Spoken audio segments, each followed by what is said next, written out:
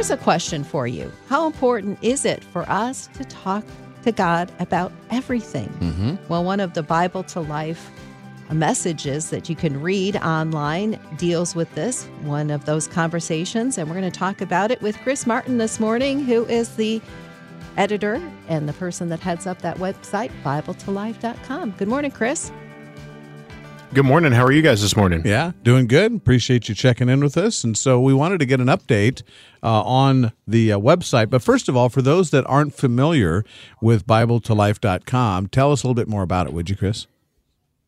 Yeah, sure. So BibleToLife.com is a ministry created by Moody Bible Institute just about a year and a half ago, a year ago or so.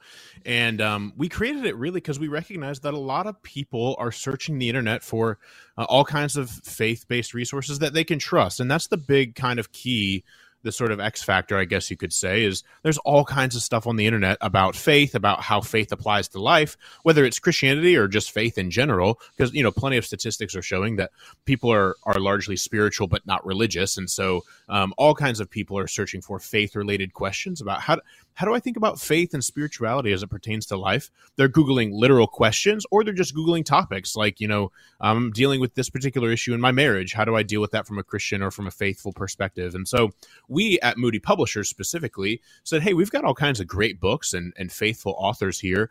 What if we took some of these resources that we've published in book form over the last few decades and chopped them up and made them available in sort of article and resource form on the internet for all these people searching things? And so that's really the heart of Bible to Life, is we want to make our resources as a publisher as accessible and helpful as possible for people who may never pick up a Christian book or not even know that particular book exists, but will be Googling things like this.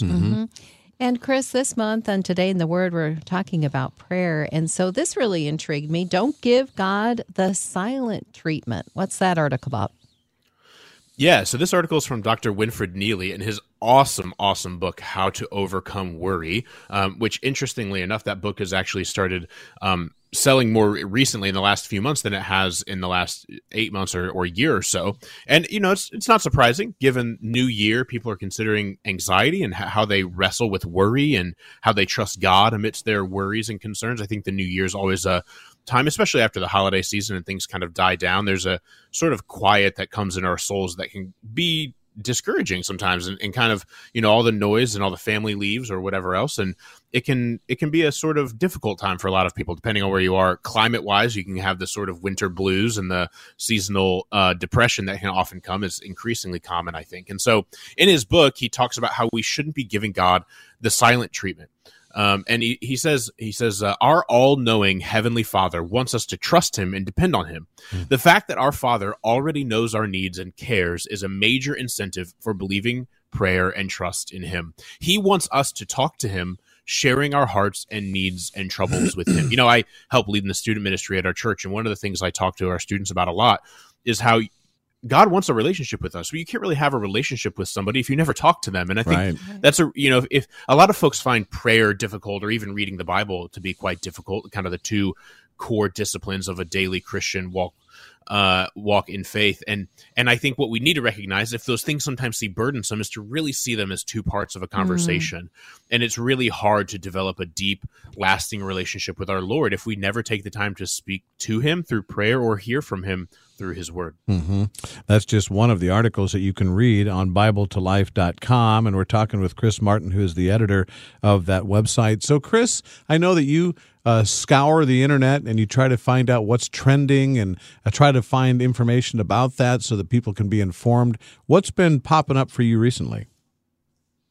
Yeah, so when you're exactly right. When I look at what kind of resources should we provide and what kind of needs do people have, there are all kinds of tools on the internet to do this, and it is an art and a science. But I also look at kind of the stats on Bible to Life, like what are people reading? Because what that tells me is not just, oh, wow, that article's popular, that's cool. It tells me more, hey, this is a need, and maybe provide some more resources regarding that need. And so one of the biggest resources we've had, one of the most popular resources we've had in the last 3 months has unsurprisingly been our top 5 Bible reading plans for 2023. I created a resource. I just wrote this one up. This isn't from a book or anything. I wrote up a resource in the middle of November called Top 5 Bible Reading Plans for 2023 because I know, because I've done it myself, and I know how the internet works, that people start looking for Bible reading plans around Christmas time and obviously right into the new year. In fact, I can tell you, looking at the stats, that those 2 weeks between Christmas and the New Year, or that week or so between Christmas and the New Year, is definitely the most popular time people are thinking about this sort of thing. And so we recommend in our top 5 Bible reading plans list a handful of really great resources to help people engage with God's Word. That's been our most trafficked article for the last 6 or 8 months, honestly. Unsurprisingly, our top one there is the newest one that we just published, actually, 52 Weeks in the Word with Trillia Newbell, which has been flying off the shelves, and I highly recommend that. She's a friend of mine, and she does a really great job of encouraging us to engage God's Word in a way that doesn't feel burdensome, but does feel encouraging and helps us hear from the Lord each day. That's good. I think that's the most encouraging thing ever, Chris, to hear that people really want to get into God's Word. Yeah, definitely. I mean, that's why this exists. But I'm really intrigued by this one article, A Lonely Jesus for a Lonely People. I never thought of Jesus as being lonely. Yeah. You think of Jesus. I mean, he's perfect. He's the perfect Son of God, and it's hard to think about Jesus as lonely because it feels like a sort of deficiency. Obviously, it's not a sin to be lonely, but it feels like how could Jesus be insufficient, missing something? Lonely. How does that work? And I totally understand. And this is from Dan Darling in his book, The Characters of Creation.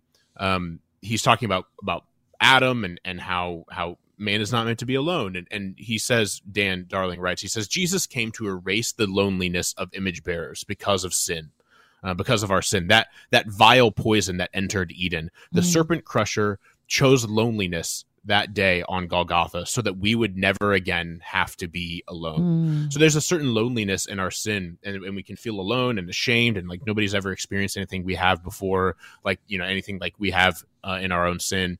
And what Dan says here is he's saying, look, Jesus was alone on the cross so that you didn't have to feel alone anymore. And I think that's a tremendous message for us to be reminded of. And if we ever find ourselves ashamed or feeling like nobody should want to be around us, that Jesus was alone so that we don't have to be. I love that. That's very good. Also, I think that, maybe after COVID, people are now starting to feel comfortable about going back to church and wanting to find a church if they haven't had one or whatever the case might be. And there's also one of the articles that's on there about the top 7 things to look for in a church. So talk about that article just a little bit.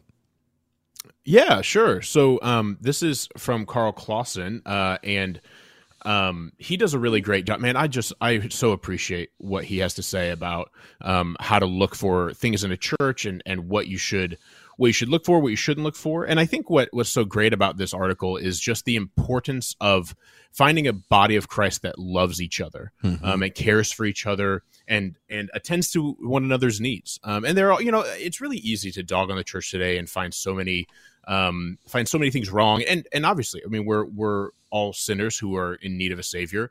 But I think what's great in this article, especially, is that there's a certain amount of grace and humility that's needed for community. And I think it's really important for us to have that grace and humility, not only expected of our leaders, though that's important. And Carl calls attention to that here in the article, that we should look for humble leadership in a church. We should look for a church that's, motivated and move forward by prayer, that has a God-sized vision. All of these things are very important. But I think that atmosphere of love point he makes, a point 5, the 5th thing, the atmosphere of love. He says, atmosphere is a worthy thing to look for in any church, but the prevailing feeling must be love. Love is the first fruit of the Spirit listed in God's word. Love conquers all. It offers to heal those in pain and turns wounds into sacred scars. And I think a loving community is just a real, and here's the hard thing. If you're listening, you maybe have been out of the church for a while because of COVID or because of maybe some church hurt or whatever else. Finding that atmosphere of love and finding community requires a couple of things of you. It requires some time, because you're not going to find your best friends on that first Sunday, probably. Right.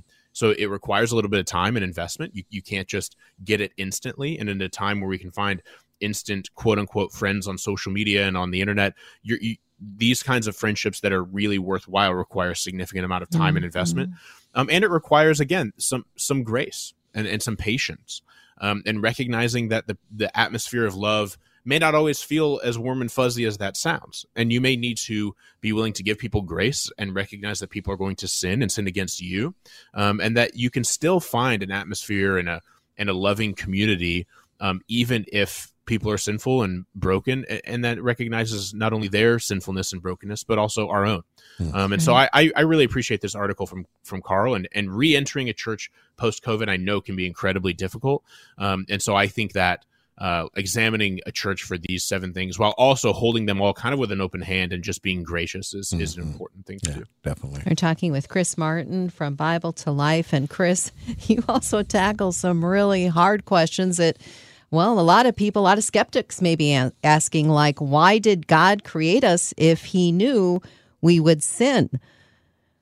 That's a toughie. Yeah. This is a toughie. And Don Cole, this is from a book that we published a number of years ago called "Do Angels Really Have Wings?" which is just full of like 200 questions like this one. The questions that like you guys surely get in the radio space from time to time. That I work in student ministry. Like I said, I volunteer at my church in the student ministry, and I know we get questions like this all the time as leaders in student ministry. And so these kinds of articles are the heartbeat of what we're trying to do at Bible to Life. And he writes that, maybe many Bible students or even, unbelievers ask this question. And he says here, for God so loved the world, John 3:16 says that he gave his one and only son. For reasons we do not fully fathom, God loved the work of his hands. And maybe that is why he created. He loved the world even before his act of creation. And Don Cole, the author here, continues. He says, it seems that God created us as an expression of his love and to receive our praise. Despite our sin, he has made a way for us to spend eternity with him when the sin and sorrow of the past will be forgotten. And I think that's a really important thing, is that sin is bad. It's really bad. I mean, it breaks our relationship with the Father. However, the Father, I think, would rather have a relationship with us on the other side of sin than not have one with us at all. And I think that's an important thing to remember, is that God is willing to help us work through our sin and get to him, rather than, if you can imagine a world like this, go back before time began, where he could just foresee exactly what was going to happen and say, I'd rather not go through that. I'd rather not deal with all that. God would rather deal with all of that. God would rather deal with all of our sin and still have us than never have us at all. Amen. That's right. And that's a great place for us to offer for somebody that's listening right now, that maybe you don't know Jesus as your Lord and Savior, and you don't realize that he loves you that way with an everlasting love and paid the ultimate price on the cross for your sins so that he could give you eternal life, and on the other side of death, that he can be with you forever. And so we'd love to offer you that opportunity to accept that right now. And you can just pray and ask him to come into your life and to change your life and to forgive you of your sins, that you recognize you're a sinner and you need a Savior. You can do that. And right now, Scripture says if you call upon the name of the Lord and do that, you will be saved. And so we're just asking that if you want to do that, you can give us a call at 800-221-9356, or you can actually call anytime at 888-NEED-HIM. And talk with somebody about that great and greatest decision that you can ever make. And so we hope that you'll do that. But this is a great resource. We hope you'll check into it. It's called BibleToLife.com. And Chris Martin, the editor there, is our guest. Always a pleasure to talk with you, Chris. Thanks for joining us. Of course. Thanks for having me, you guys. Have a great day.